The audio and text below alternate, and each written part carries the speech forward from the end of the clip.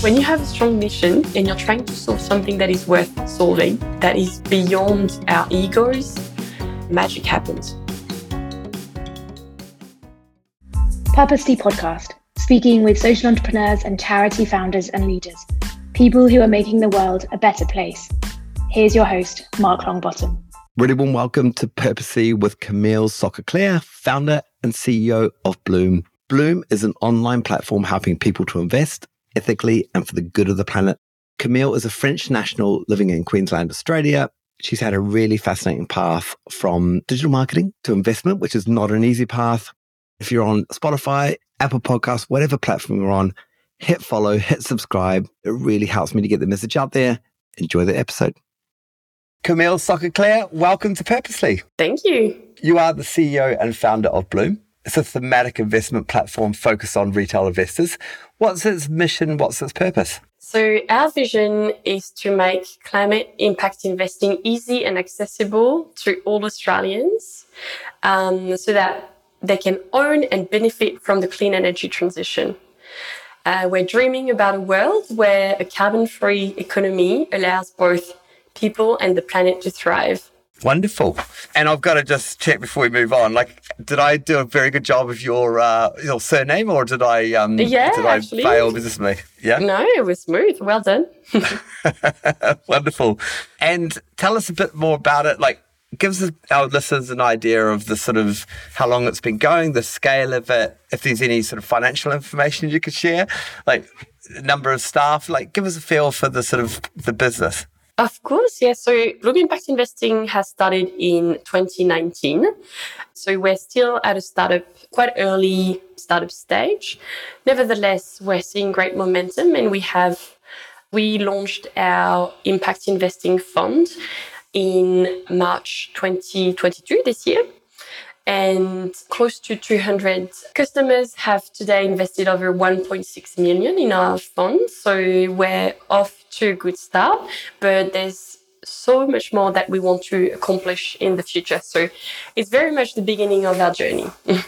And in terms of staff, so we have a team of 3 full-time employees, 1 part-time investment manager. We have an investment committee and some advisors and mentors. So as any startup, you are a close, small team, and you are surrounded by people who want to help you in your mission.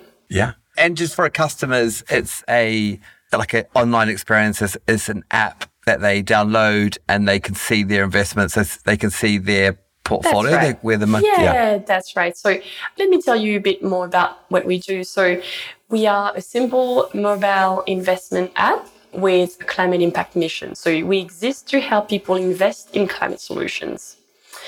And the problem we're solving today is that, unfortunately, people are overwhelmed by climate change, and we all do our best, to recycling and all of this eco action, but we are missing the big picture. One of the single most important action an individual can take when it comes to fighting climate change is using their money accordingly in alignment with impact. But sadly today, people don't realize that the money that sits in their bank account, in their superannuation or pension, is invested and sometimes is creating a future we do not want to live in. So Bloom is here to help these people who believe in a better future, who want a better future, to invest in clean tech and climate impact. And here in Australia, the issue is it's complex, it's restricted to wealthy institutional investors, and Bloom wants to change that. Bloom is here to democratize climate investing. So we have created our own fund from scratch, where anyone can invest. It takes 5 minutes, and you can start with as little as $100 with a mobile phone to invest in a diversified climate impact portfolio. Completely invested in science-based climate solutions. And they're public entities. That's what they're ultimately invested in. Yes, that's a good question. What do we invest in? And I think that's actually a super exciting part of our business. So there are a ton of other investment apps out there, right? it's easier and easier for people to invest in stocks. So the last thing that I wanted to create with Bloom was just another app to invest in stocks. We actually invest in a multi-asset investment strategy, meaning that we invest in different types of investments, so infrastructure, bonds, fixed interests, and also stocks, of course, to allow for some liquidity in the fund. But some of these assets were previously not available to individuals. And that's what's exciting. And this is where most impact is happening in our portfolio. And you state very clearly on your website and in your app that it's at the high risk end of investing. So investors are sort of have their eyes wide open. In terms of, like a lot of green investments have been hammered because they've been out of fossil fuels at a time when energy has been a rare commodity, and there's been issues for a lot of green investments. How's the performance been so far? So launched, as you said, in 2019. Has it performed okay? So we haven't launched in 2019. So I've started the business in 2019, but the fund was launched in early April this year. So pretty much in one of the worst periods the financial markets have seen. That being said, I'm incredibly proud of how resilient our portfolio is. And I think it's once again a proof that ESG investing provides some great downturn protection and has good resilience in times of high market volatility. And I'll unpack this in a second. So yes, markets have been really volatile, and our fund has followed this trend, right? So since inception, we are down 5%, but in the context of our benchmark, we are actually outperforming our benchmark, and we are outperforming the ASX 200. So in other words, an Australian investor today would have been better investing with us than investing in the ASX 200. But of course, yes, commodities have been delivering just outstanding profits, but it's just a matter of what world we want to live in. And I guess that's an ethical investing question, right? Are we here for pure profits, or are we here for purpose and profit? And at Bloom, we believe in purposeful profits and returns. Yeah. And we invest for the long term. And I think that's really important as well to highlight. Our investment mandate and strategy is a long-term investing strategy. We're not in the business of stock trading and speculating. Our recommended time frame on our product disclosure statement is 7 years, because you can't make any climate impact in a couple of weeks. That the capital needs to be invested with purpose for a long period of time if we want to change things. And I think the clean energy transition is already here, is accelerating, and we know that fossil fuel is going to decline over time. Yes, it's peaking, but there are a lot of studies that show that fossil fuels will ultimately disappear slowly from our economy. So it's going to happen over a long period of time, but we know that's about to happen. And at Bloom, we are betting on the clean energy transition. We know that some industries will be the big winners of this shift. And by industries, I mean energy efficiency, I mean clean energy generation, I mean waste management, all of these things. And we're quite bullish on the fact that there will be winners.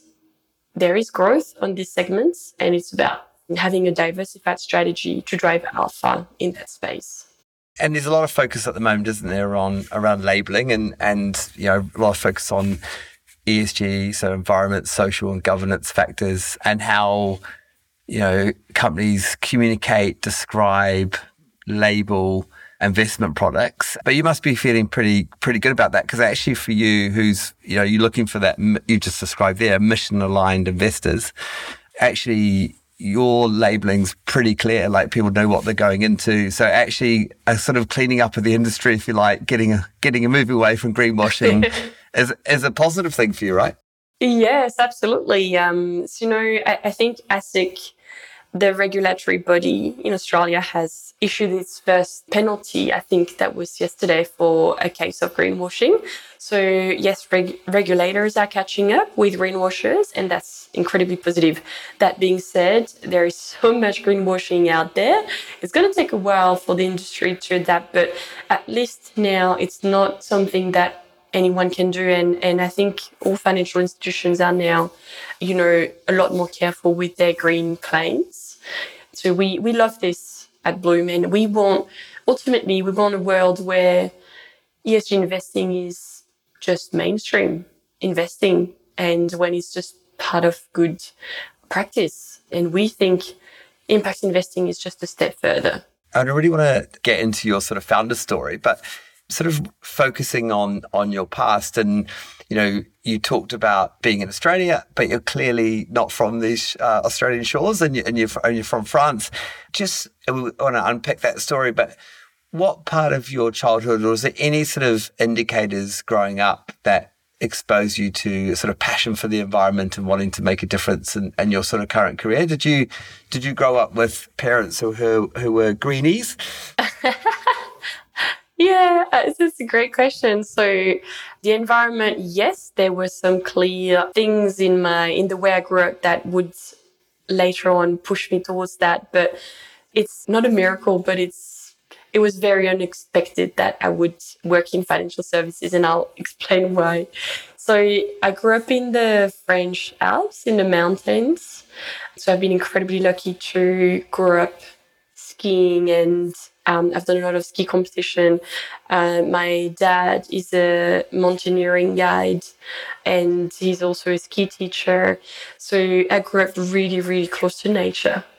So I kind of taken nature for granted, actually, for a very long time, which is why when I educated myself on climate change and the scientific findings around how our climate was shifting and what threat that would represent for humans on the planet, it completely broke me and scared me to my core, and which I think was the catalyst for me shifting away from my marketing career. So before Bloom, I spent 10 years doing digital marketing and e-commerce.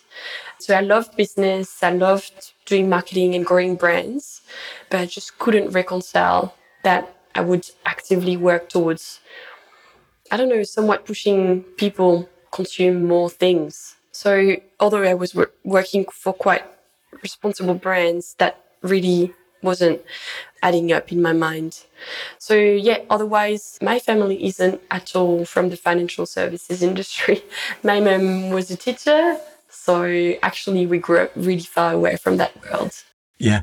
And was there a sense in your family that, making a difference to the world, purpose, absolutely, positive impact, was that like a strong thread through the family? Yeah, I think so, especially my dad. So in fact, there's a funny story around that. My dad has always been sort of an early adopter of clean technologies, and a long time ago has tried to install a windmill in our garden to generate electricity. And unfortunately, it didn't work out because we didn't have enough wind, and we ended up having to remove it. And I think my dad quite lost a little bit of money in the process. But that has always been his dream, to work in harmony with nature whilst using new technologies to reconcile our modern ways of living, if that makes sense. So I think maybe somehow I want to repair and continue this dream and helping people invest in climate solutions. Yeah. And that you described this sort of very visceral response to the education that you got about where we're heading in terms of the planet. Is that because you loved your upbringing and your proximity to nature? Like you grew up the idea that might not exist. Those mountains might not produce snow. It's not might not. I've actually witnessed. So that's the thing I'm telling people. So where I grew up, we have glaciers. Le Glacier des Bossons next to Chamonix in France. And I've actually witnessed in my small, very small life, the ice melting. I've seen winters getting less and less snow every year. And I'm only 32 years old. When you know that 70% of the last WWF report has highlighted that we've lost close to 70% of wildlife, there's something really, really, really scary about that, because we know that not only our children will live in a very scary world, but in my generation, the world is going to be very, very different. And the world I grew up in as a child will never exist again. And it's a bit doom and gloom, but I think that's the reality we live in. And is that where it got personal for you? That's where you action Absolutely. was? Yeah. I can't let this happen without a fight. It's not possible. With my level, I think I recognize my privilege.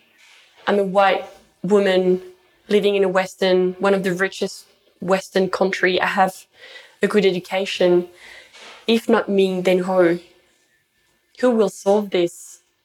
I am responsible. I cannot continue living my life thinking that recycling is enough. I have to use all my resources, all my time, all my intelligence towards solving this. And the best way I found to do this is Bloom, is my company. Yeah. And at the beginning it was very uncomfortable because financial services, there was so much to learn there. But I knew we needed more capital towards these climate solutions if we wanted to fix climate change at the pace.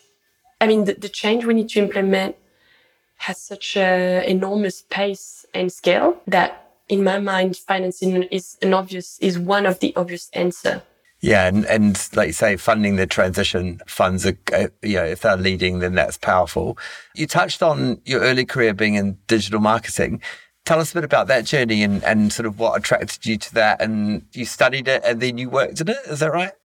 That's correct. So I've done my marketing and business studies in France in a business school. And then after that, I went on to work for large brands, so L'Occitane en Provence. And then I moved to Australia, worked for Michael Hill and some digital marketing agencies.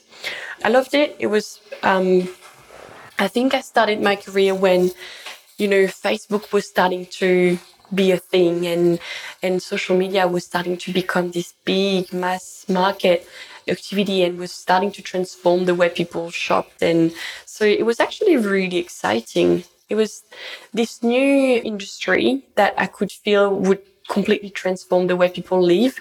And it's funny because now that I look at Bloom, I have the same feeling. I feel like the clean energy transition and climate change is that thing again that will completely transform people's life. And I want to be working in a way, I want to be working in the future. Right. Yeah. Once again, so I think that's the thread between the two careers, which are completely different, but at the same time, just wanting to be working in an industry that is shaping the future. Yeah. And just focusing on your move away from France. So spent some time in France myself, a country that has everything, I think, a stunning place, a rich culture, language strong. And I know, French definitely travel, but unlike sort of Antipodeans, they don't often stay gone. So they go home. So how did Australia come about? And how have you made it a permanent move? No, that's right. That's a good point. Look, I love France. It's my home country and there are so many good things about this country and you realize it. Like French people complain a lot about their own country, but when you travel, you can appreciate how beautiful and rich life is there. But I moved with my partner, who's also French, 7 or 8 years ago now. And that's because we, almost by accident, we had to do a work placement as part of our master's degree. And we came to Brisbane, Australia, because there was an excellent chemistry school for my partner to do his placement in. So I sort of followed. We absolutely fell in love with Brisbane as a city and fell in love with Australia as a country. Like I said, I love nature. I love being outdoor. And Australia is a biodiversity jewel in the world, really. There's fabulous ecosystems and rainforests and wildlife. So we just loved it here, came back after our placement, and my partner found a PhD position at the University of Queensland, which allowed us to start settling in the country. And then just through hard work, networking, a lot of visa applications and headaches, we managed a way to stay here permanently. Wonderful. And, you know, spoke English really well before you arrived. Like, what's it like being in a country where, you know, French isn't the main language, and do you miss family and old friends terribly? Like, what are the sort of the difficult parts of? Yeah, it's hard when you arrive. Absolutely. I did not. I had an academic level of English, which means that you can do a presentation, you can prepare words, you can write, but you are absolutely useless in social situations. Your accent is rubbish, people don't understand you, and you lose yourself because you cannot have humor, you cannot have your wit, you cannot have your, reply quickly to jokes. So it's really, really a handicap when you arrive. Plus, adding to this, no one knew. I had lost all my professional network, which was quite strong in France, and no one would really recognize the school I was coming from. And to be honest, Australians have a preference to hire Australians. So it was actually very hard not very hard, but it took a lot of energy to settle and be recognized. So I had to take small jobs. I worked in a dry cleaner. I was paid cash in hand at the beginning. And then I worked for free for a digital marketing agency as an intern. So that's how I got my foot in the door. And they quickly saw that I could be making great work. So after 10 days of volunteering, essentially, they offered me a job. That was my first job. And then from there, once you have a first job that has some sort of Australian taste to it, then it gets easier. Yeah. And were there ever times when you came really, really close to packing up and going home, for both of you? Well, I actually, the first 4 years, we thought we would come back at the end of the PhD, of my partner's PhD. That was the plan. So the plan was going to be, we're going to spend 3 to 4 years in Australia and we'll come back. But we just love here too much. And we just found that we had a beautiful quality of life. And we had really good friends. And that was pre-COVID. Pre-COVID, we could fly once a year to go and see our family. Then everything changed with COVID because we couldn't go back. And that was really hard. So for 3 years, we didn't see our families. And at that point, we really wondered whether or not it was worth it to be so far, all the time. But now that things are almost back to normal, if we can call it this way, we love being here and we're going to stay here. And do you think doing it tough actually makes you love more? Like it can make, see if you see through difficult times, whatever it is, and for you, it's, it's being apart from your family. It's being uneven able to go home. You couldn't even go home if you wanted to. But do you think in many ways, like earning your stripes in Brisbane in Australia kind of almost makes you love the place more? And although, you described you didn't even get some easy hands ups, you had to work hard. That's true. I think that's true. It's like this imposter syndrome that you have all the time. You have to work twice harder. And once you start to have some momentum, you're like, hold on a second. I've put so much love and energy into building this. I'm not ready to let it go. And, for me, for the specific mission I'm looking at, I think Australia is a wonderful country to be making the impact I want to make. Because, again, this is one of the wealthiest countries in the world. There is some wealth that we can direct towards climate impact. And Australia is also this beautiful country that has enormous potential to become a clean energy superpower. So sometimes I feel like I was meant to come here to make the impact I'm willing to make. if that makes sense. Yeah.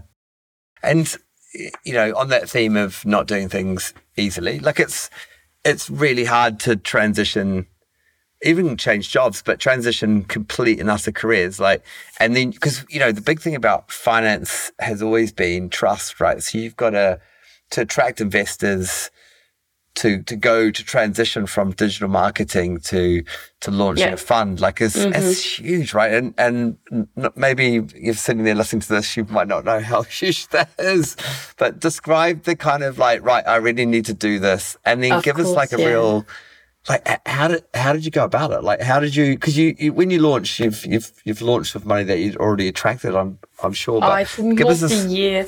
Yeah, that's very true. So when I had the idea for Bloom, I knew I had spent 2 years working for a clean tech accelerator program called Energy Lab, where I got to learn a ton about climate impact, climate change, clean tech technologies and solutions. And this is also where I started learning about clean tech investing, but I had everything to learn about financial services and investing. So I started investing my own money when I was 25 years old. So I got to learn firsthand by just, trying. But there was an enormous learning curve that I had to do, not only to build my own knowledge, but also to build my credentials in the industry. And to an extent, I'm still very much building this. So the way I've done this is by being quite entrepreneurial and in a way tapping into what I call my ikigai. So ikigai is this Japanese concept. I don't know if you're familiar with it. Yeah, Japanese philosopher, isn't it? And it's great. Tell us about your experience with it. Exactly. So I love working. I think it all comes down to this. I absolutely love working. And when you love working, when work is an important value in your life, I think you tend to invest more thinking into it. So I've spent quite a lot of time thinking about what is it that I want to do and why and what impact do I want to create.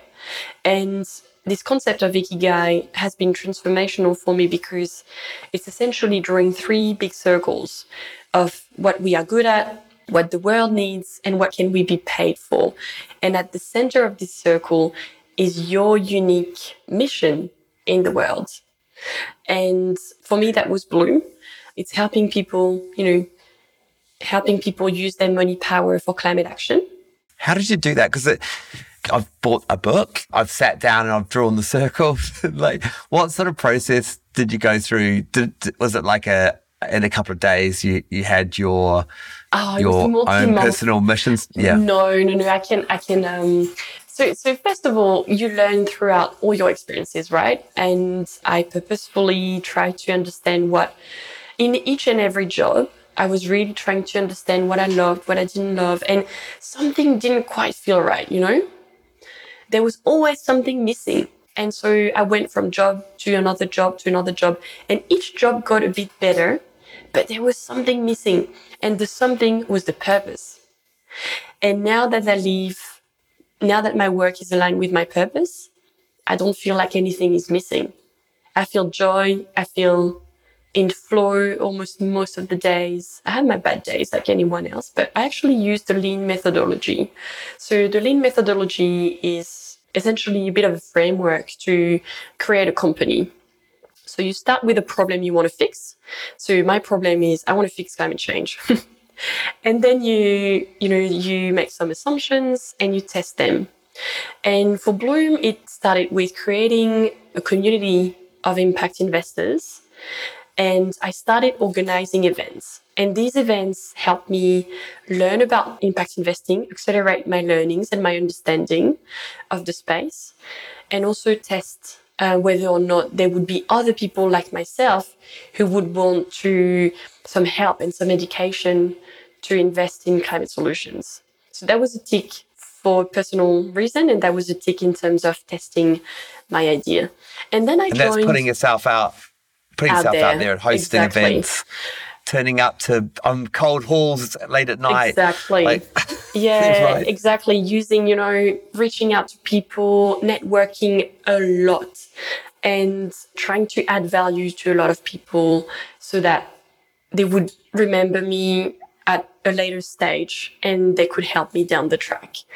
When you were organizing those coffees, having those Zoom calls, like what were you sharing pitch? with them? Yeah, what was your pitch? Well, I would always start with the problem I wanted to solve. I think this is the most important part, and that's why and how people are going to help you. If you start, talking to someone and saying, I really want to solve this. I'm seeing this issue. I'm seeing this opportunity.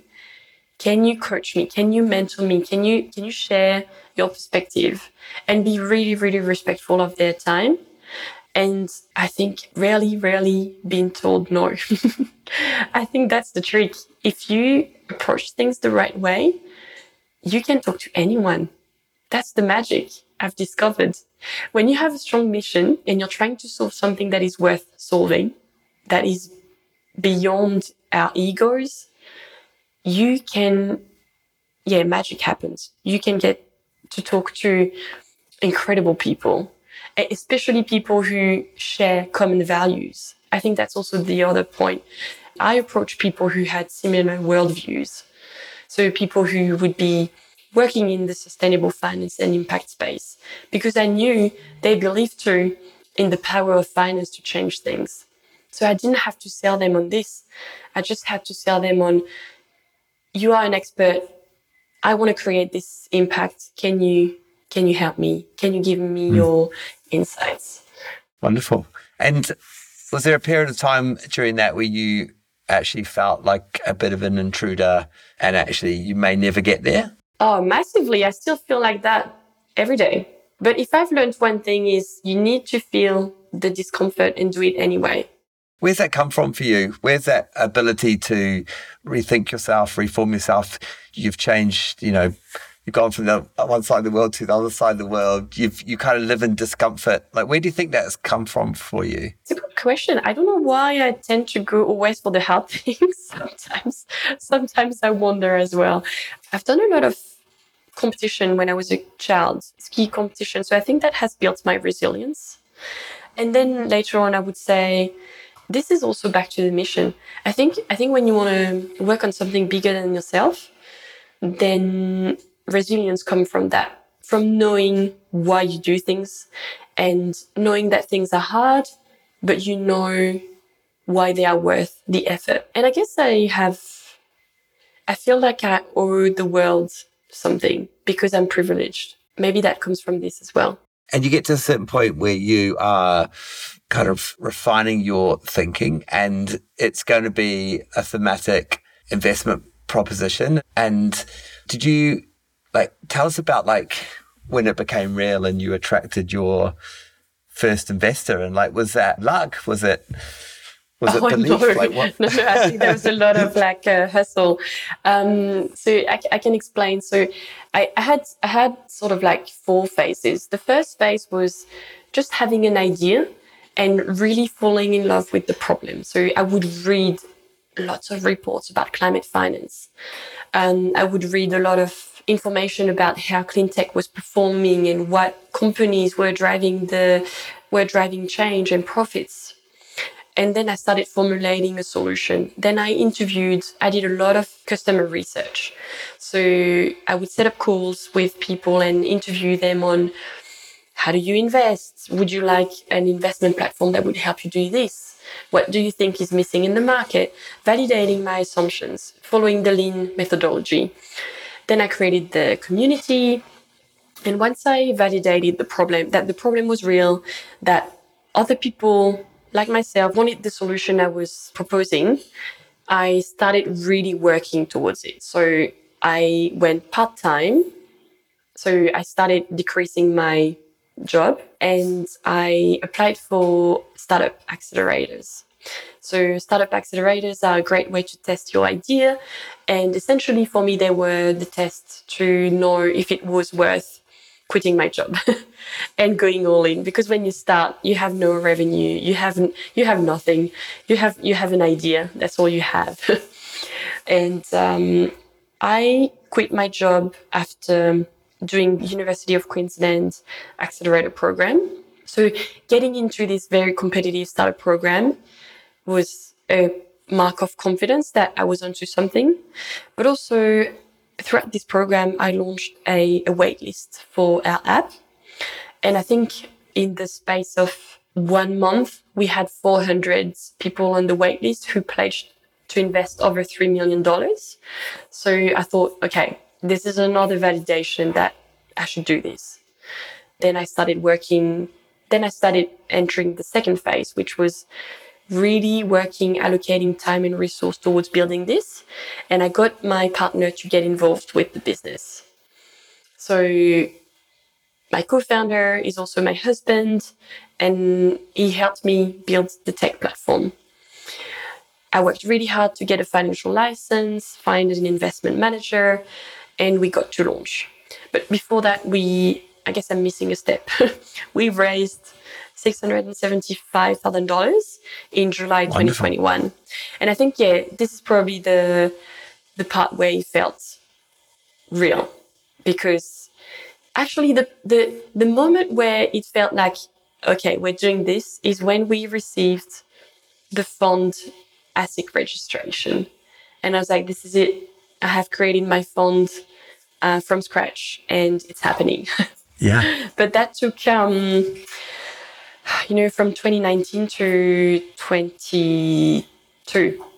In terms of, putting a lot of time and a lot of hustle and a lot of hours and, belief in what you're doing, you're hitting milestones, but all the time you've got other things going on in your life, and this is right through a pandemic as well. Are you a naturally driven person? Like, I just imagine you sort of setting your alarm for 6 a.m. and then working right through to late at night. Is that how you roll?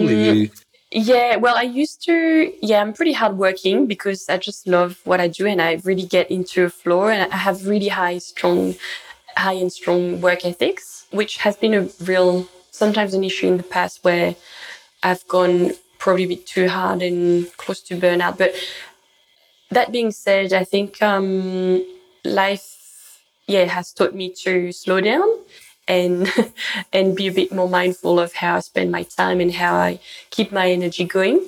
So I'm a lot more reasonable now. I don't work. Sometimes I put in the hours and I work long times, but I'm actually taking, weekends, sometimes seeing friends, exercising, doing yoga, going on hikes. So I'm not an always on. I don't believe in always on. I think it's a trap. And I think I found a good balance now on how I do things. I work really intensely and with a lot of focus during the week. And on weekends, I either work on very strategic things or I just relax and do fun things. So spend quality time with my partner or just have fun with my friends. And what's it like working with your partner? And now your husband. Yeah, exactly. It's not easy, but at the same time, it's incredible. So the incredible part is that trust. So I've been with my husband for 11 years, and with that comes a level of communication, understanding, and trust that I would never find, or I would have a really, really hard time to find in someone else. And in a way, it's great because we are together in the business and we are one team, one dream. So that's awesome. The flip side of this is, of course, that raises some questions around boundaries. How do we maintain a healthy relationship outside of work? How do we make time for us as a couple? And I think we've done some mistakes along the way. We've worked too hard. We didn't have enough boundaries when we started, but we've actually improved all of these things. And now we're quite strict into having physical and intellectual boundaries between our work and personal lives, and really being extra clear on what is it that we are expecting from each other. And I think now, again, we've made some mistakes, we've learned along the way, and now we've found a good rhythm. Yeah. And we're talking in 5 years' time, just say, what would you want Bloom to look like? And just tell us, was it always Bloom? Like, was that always the name? Did that come first? It came pretty early, because I wanted a name that could reflect growth in the context and the respect of nature. And Bloom was an obvious name for this. I love the concept of the donut economics. I don't know if you're familiar with it. The idea that the planet has some boundaries and we can't have an economic system that always grow. It has to grow within the boundaries of our planet resources. And I think when you think of a flower that blooms, it grows, it gets bigger, but not forever. And I love this idea. And to me, that's what Bloom is. It's helping people grow their wealth, but not at the expense of nature, within the boundaries of what nature can provide. Wonderful. That was where the name comes from. And 5 years' time in terms of your where you want to be? Yeah, so big dreams. In 5 years' time, I want Bloom to have helped at least 100,000 people to use their money power for good. And I want Bloom to manage over 1 billion in investments and deploy this capital to accelerate the clean energy transition. That's our dream. And Australia is going to be home? Absolutely. Yeah, good stuff. You really want me to go back to France, don't you? But I mean, if in 5 years, Bloom is an international business, which I'm not excluding at all, I could very well be living. And by then, it would be lovely if we find a way to do long-haul travel more respectfully in terms of carbon emissions. I would love to live it in Australia, live it in France. That would be wonderful. And just before we close, what would be your advice for a young Camille? What would be you say to a young aspiring or someone who wants to make a difference in the world, or just is unsure about who they are and where they sit in the world? I would say stop always needing external validation to make progress. And even if you don't know how, what matters is consistent action. It's all that matters. To go towards a goal, sometimes not knowing how is paralyzing. But if you keep going, and you can't fail if you don't quit, is what I would say. Yeah. Keep turning up. Exactly. Even when you don't know how, why, when everything seems completely impossible, because that's Bloom was that. Bloom was people telling me that it could not be done. That there was no way I could create a fund from scratch. There was no way I could create a retail product to help people invest in climate solutions. But there was a way. So there's always a way. When there's a will, there's a way. Yeah. Camille Sococlair, all the best with Bloom. Thank you. Massive thank you for joining me on Purposely. My pleasure. Thank you for having me.